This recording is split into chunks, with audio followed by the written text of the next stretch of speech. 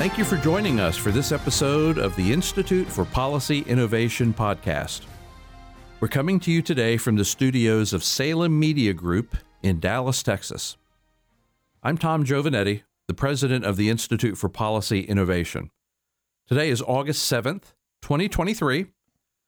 And today in studio, IPI's resident scholar, Dr. Merrill Matthews, is going to describe to us a new conservative blueprint for healthcare reform. Now, Dr. Matthews, when I see this topic, I have to confess I roll my eyes a little bit because conservatives have been big critics of Democrat healthcare plans, but have not done a great job of presenting their alternatives. And in fact, this reminds me very much of the episodes we went through with the idea of repeal and replace Obamacare. And when push came to shove, Republicans either did not have a plan or they did not have a plan that they had enough confidence in that they stood behind it. Right. They basically campaigned for years on repeal and replace. And if I were giving a speech and somebody would say, well, what do they want to replace it with? I'd had to say, well,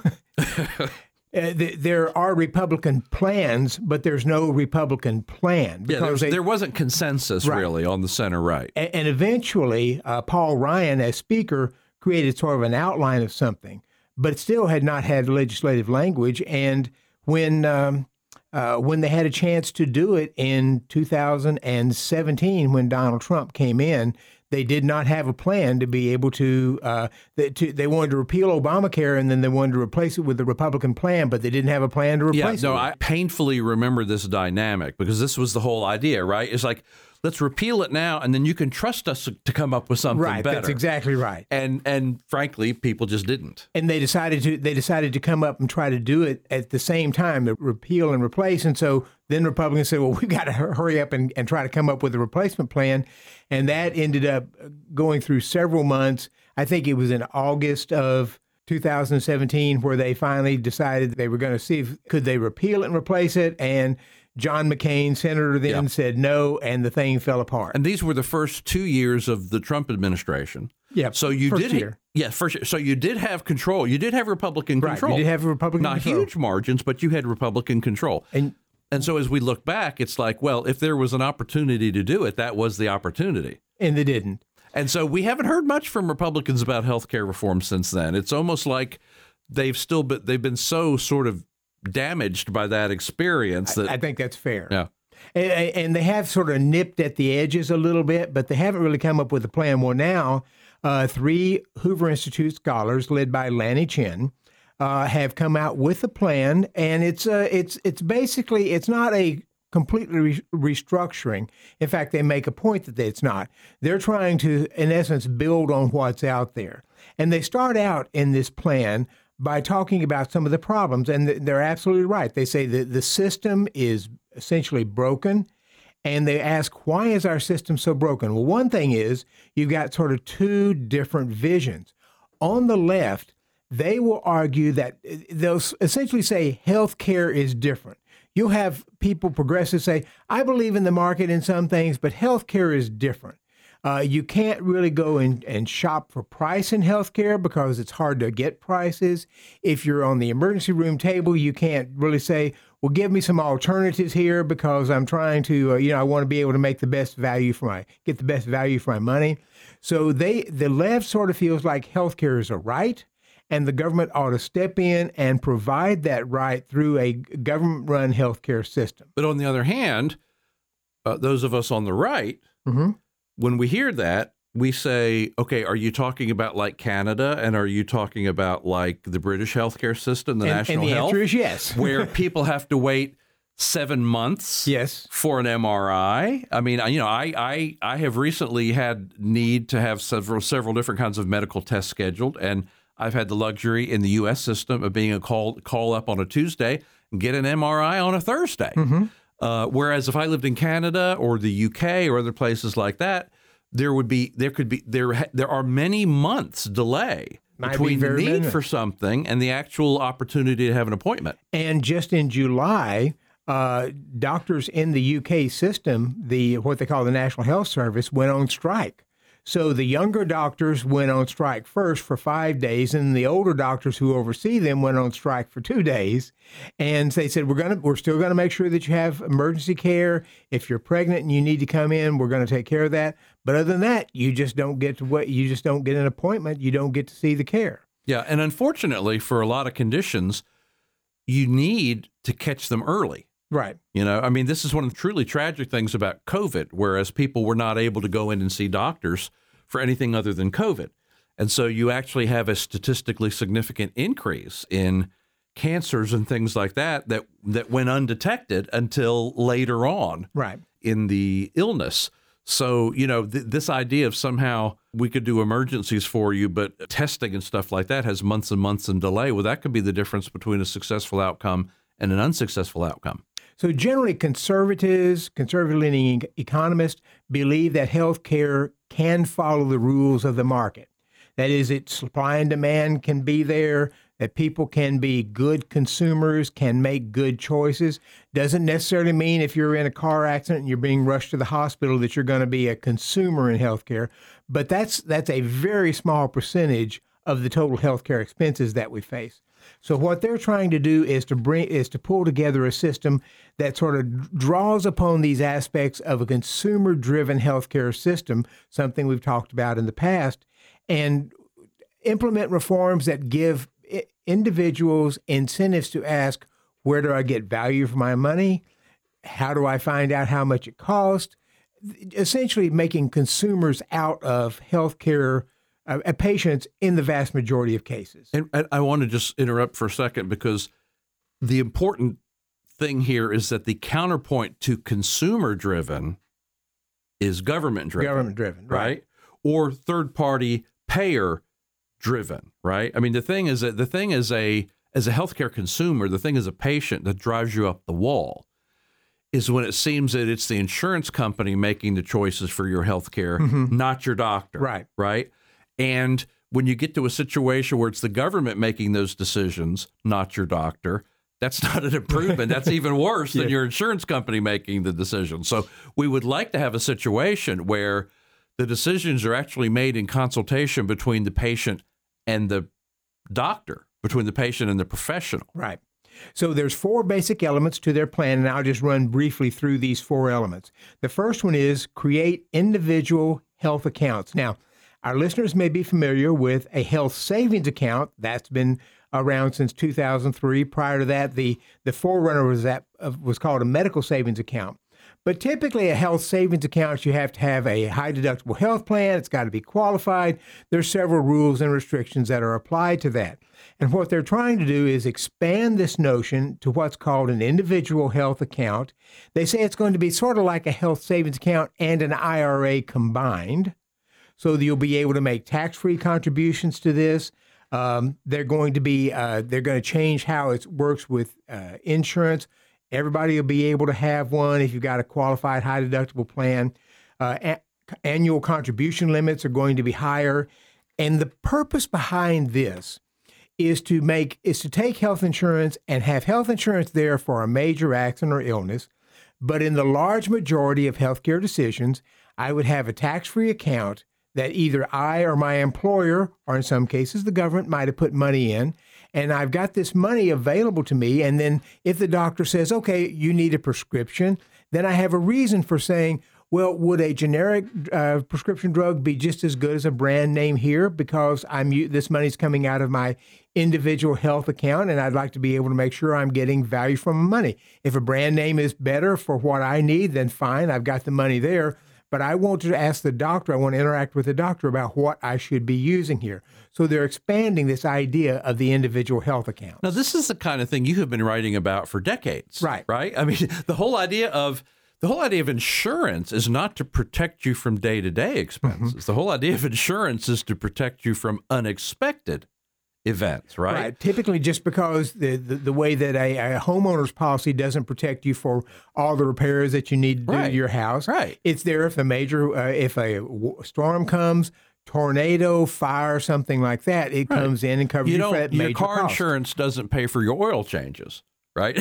but if you're in an accident, right, it pays for it. And so the problem today is that we expect health insurance to pay for everything. Exactly. And so this would be returning the idea of insurance to a more faithful concept of what insurance is for. And when you're talking about the issue of price, there's been discussions around the country. Some states have passed price transparency laws that try to say, we want the hospitals to tell everybody what their costs are going to be. But that doesn't, if the insurance company has negotiated a discounted price, do I want to know what the hospital's flat, initial price is, or do I want to know what the discounted price is? And if I have a deductible that's much lower than the cost of the care, do I really care what the price is? And this is something I've sort of harped on for some time. People say we need to know what hospital prices are going to be. The vast majority of Americans are covered by insurance. If I have a $2,500 deductible and my surgery, if my surgery is going to cost $10,000 or $35,000, I don't really care. You don't care. I'm out $2,500. Yeah, exactly. Regardless, you know what your cost is going to be. And if I think the $35,000 buys me a better physician doing the care, I may not say, well, do I get good enough care with the $10,000? I may say, let me have the best because somebody else is paying it. Right. So if you want to try to get people interested in prices, if you want to get the healthcare system revealing prices, patients are going to have to demand to know what prices are before there's really this incentive to try to make those realistic prices available. Sure. And just as a real world example, if your insurance says MRIs only cost you a $250 deductible, you have no incentive to shop around to 3 or 4 different MRI providers in your area to see who's the cheapest, because it doesn't matter. It's only going to cost you $250 either way. So the health insurance and the cost of things are really convoluted in our system. It's a mess. And I'll just give you an example. Here I went to the pharmacy the other day to get a prescription fluoride for your teeth. I think my cost with insurance was about $12. And I was talking to the head pharmacist here, and I was mentioning something about something in the law that passed in 2017, the tax reform law that prohibited where pharmacy benefit managers prohibited some pharmacists from telling you you could pay out of pocket and get it cheaper by cash price. Right. So I was telling him about that, and I said, just out of curiosity, what's the cash price for this? If I bypass the insurance company and I just pay you the cash price? He went over, let me go and look. So he had to take my insurance element out of there, and he looked, $5. So you were paying more. My copay with insurance was about $12. My cash price, if I was uninsured and I was just paying cash, was going to be $5. So he said, well, let me take your insurance out. And I paid $5 and walked out $7 richer. But before the recent change in policy, am I correct in understanding that they weren't allowed to tell you that? In many cases, the agreements between the pharmacy benefit managers and the pharmacies. Now, this particular pharmacist didn't know anything about that, so that wasn't an issue. Okay. It was just that under the insured price, I actually had to pay more out of pocket than the cash price. And so this is how convoluted our system is. And before you're going to be able to really address some of these issues, you've got to give people, and I was asking not to save money, I was just asking because I was just curious. Professional curiosity, right. Professional curiosity, I ended up saving money out of it. So they want to try to really expand the idea of the health savings account to individual health accounts and use them for many more purposes. So that I think is a good idea. Secondly, they want to extend the tax deductibility of out-of-pocket payments. So what that means right now is if I have employer-based health insurance and my employer is buying my health insurance, I get essentially a tax break. It's called a tax exclusion. It's not considered income. The question is, so you have people who want to get employer-based health insurance because they get the tax break. If you're self-employed, you get to deduct that from your health insurance from your income. But if I go out and I just spend something out of pocket, I don't get to deduct that. Right. So there's been this discussion among economists. I know some of them who have not liked this notion, but what they're going to do to try to essentially sort of level the playing field, they're just saying qualified health expenses become tax-deductible events for you. So there's no real incentive for me to try to get insurance as tax-deductible because my health care expenses are going to be tax-deductible as well. If I'm pulling money out of my individual health account, that's tax deductible because the money went in there tax deductible. Yeah. So they're essentially looking at a way to try to just make all health care expenditures tax deductible. Now, there's some interplay there with the recent tax reform, with the 2017 tax reform, because in exchange for getting a larger standard deduction, the tax reform made it raise the threshold for deducting healthcare expenses. So there are people who were able to deduct their healthcare expenses before the 2017 reform that no longer can. So this would obviously involve sort of making some alterations to that too. It would. So they're essentially trying to put it on a level playing field. And one of the flip side of that coin had been to make all health insurance taxable. And that's one of the proposals out under the Bush administration. Health insurance becomes taxable, but we're going to give you a big tax credit, something set aside for that. They got beaten up badly for that. So did John McCain. It's so difficult because of, once you give somebody a benefit, it's hard to take it back. Right. And Democrats took advantage of this. Even though you were going to get a separate tax credit to offset that, they said, and I remember Obama out there saying, John McCain, for the first time ever, is going to make health insurance taxable. How terrible is that? Yep. And so it was a political issue. You just couldn't get past that. And this all goes, we don't have time to drill down on this, but this all goes back to the decision that was made decades ago that employer-provided health insurance was a deductible expense to the employer. The employer started doing that during World War II as a way, because they had wage controls on, so they were looking for some way to attract people. They started offering health insurance.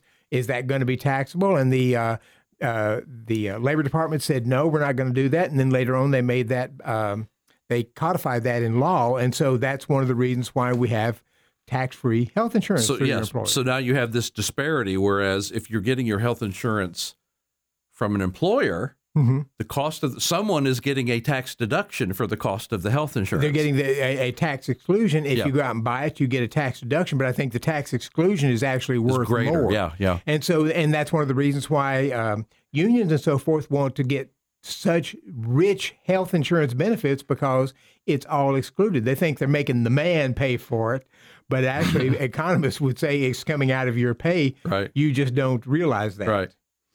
So the third thing, expand available supply of health care. So what they want to do here is telemedicine became a big issue. We've been talking about telemedicine for a decade. Yep. It became a big issue under COVID. It took COVID to make it a reality. And they want to expand that availability of that. So that's one option there. They also want to expand what we call scope of practice. So nurse practitioners, pharmacists, and others can end up doing some more healthcare procedures that they might not be able to. They might be limited by regulations under law right now. And some of this is also regulated at the state level, too. Some of it's regulated at the state level. There are some, my understanding is there are some states where the pharmacist can give you a vaccine, but other states where they can't. Right. They also want to expand recognition of medical licenses across state lines.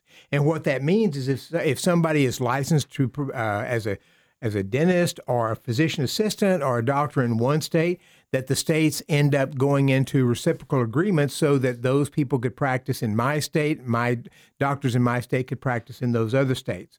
So it's an attempt that there are tax laws that do this. Some states do reciprocal agreements where they have if somebody's living in my state and they're working in your state, we're taxing them in my state where they live, not where you work, and vice versa. There's also, I think, a telemedicine implication there too, right? Absolutely. Because if you're in one state, you want to consult with a physician in another state. That had been a real problem because state licensing laws said I could consult with somebody in my state, but I couldn't go and get. I couldn't practice in another state. Go to somebody and practice in another. I could drive there, but I couldn't do it over the internet. So those kind of regulations prevent somebody. I mean, in theory, someone could set up a business in Sioux Falls, South Dakota, a telemedicine consultation, and people from all over the country could consult with a doctor in Sioux Falls, South Dakota. Right.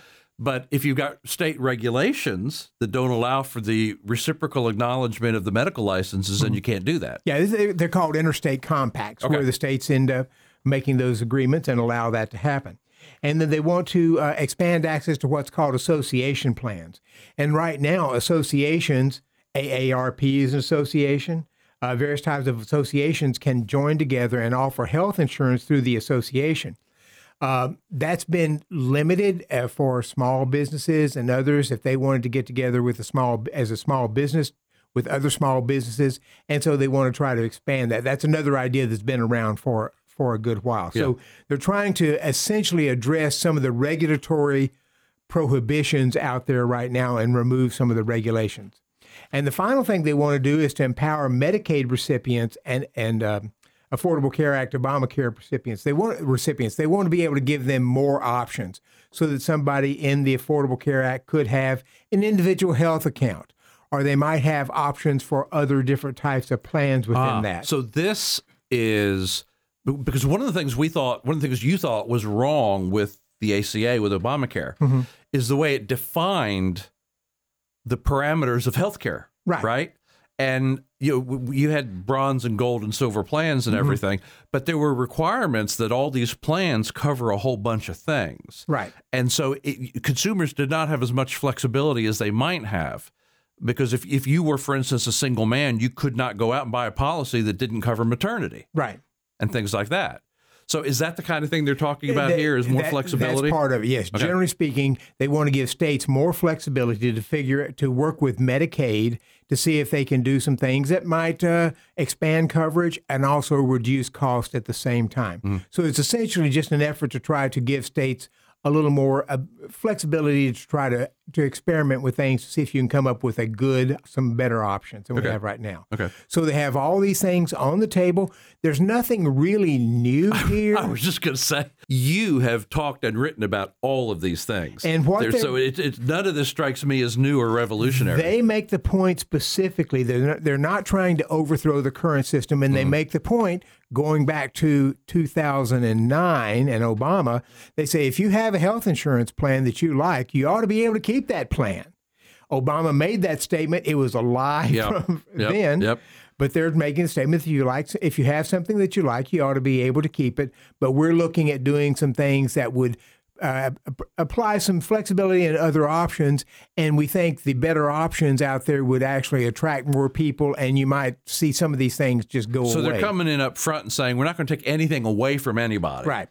We're just going to try to introduce more options and more flexibility. Right, which they hope end up becoming the options of choice for most people, and let some of the less optimal plans and approaches out there begin to just sort of diminish on their own. Well, again, I'm really struck by the fact that all of these elements that you've talked about have all been things that people like you, people in the consumer-driven healthcare space have been talking about for decades. Yes. So in a way, it's disappointing that there's nothing new. But on the other hand, what that also suggests is that those ideas, when they were proposed 15 years ago or 10 years ago, were sound. They were then. They were sound then, and they're still sound now. And it's also a recognition that you're not going to be able just to do away with Medicare, Medicaid, Children's Health Insurance Plan, Obamacare. They've been around for a long time. Yeah. People use them. That some people would be afraid to have that sort of taken away from them. So it's a political recognition of that. But it's also an effort to try to provide some other options. It seems to me that more and more policy reforms that have the potential to actually take place have this in common, that we're not going to take anything away from you, but we're going to offer you options. Like I remember one of the personal retirement options for Social Security reforms was the idea that you stay in the current system if you want to, right? No, we're not forcing anybody out of the existing system, right? But we're creating an alternative if you want to pursue it. And that's both to give people the chance to stay in something if they like it, but also to fight the political challenge of the opponents coming up saying they're trying to take away your Social Security. So maybe the big theme for like entitlement reform going forward is this: we're not ever going to take anything away from anybody. We're just going to, if you like what you have and it's bankrupting the country, we're still going to let you have it, because at some point you're going to leave this mortal coil. But in the meantime, we want to make other options available for other people who want to give them a try. And I will say this in closing, that several of these things will be divisive. Democrats won't like them. But I suspect on some of the things, especially things like telemedicine and some of those things, you may get some bipartisan support for. But again, I mean, if you're not taking anything away from anybody, if you're not forcing anybody to do anything, but yet Democrats are still opposed to it. That sort of raises questions all its own, right? What are you afraid of? Yeah, the individual health accounts, we'll see if that works, but they've typically opposed that, even though Democrats were supporters of the original medical savings account idea until it became a Republican idea, and they've opposed it. They're opposed to it, right? Okay. Well, thank you, Dr. Matthews. We would invite you to check out our website at IPI.org if you want to know more about healthcare policy. You will find a lot at our website on healthcare policy, healthcare reform, different ways of paying for healthcare, etc. At our website at IPI.org, you can sign up if you'd like to receive notices of all of our upcoming podcasts, new content, and upcoming events. If you've enjoyed this podcast, how about giving us a favorable review on iTunes or Spotify or your favorite podcast platform? You can also help to sponsor these podcasts by becoming a member of IPI's Giving Society. Thank you for joining us, and we will see you next time.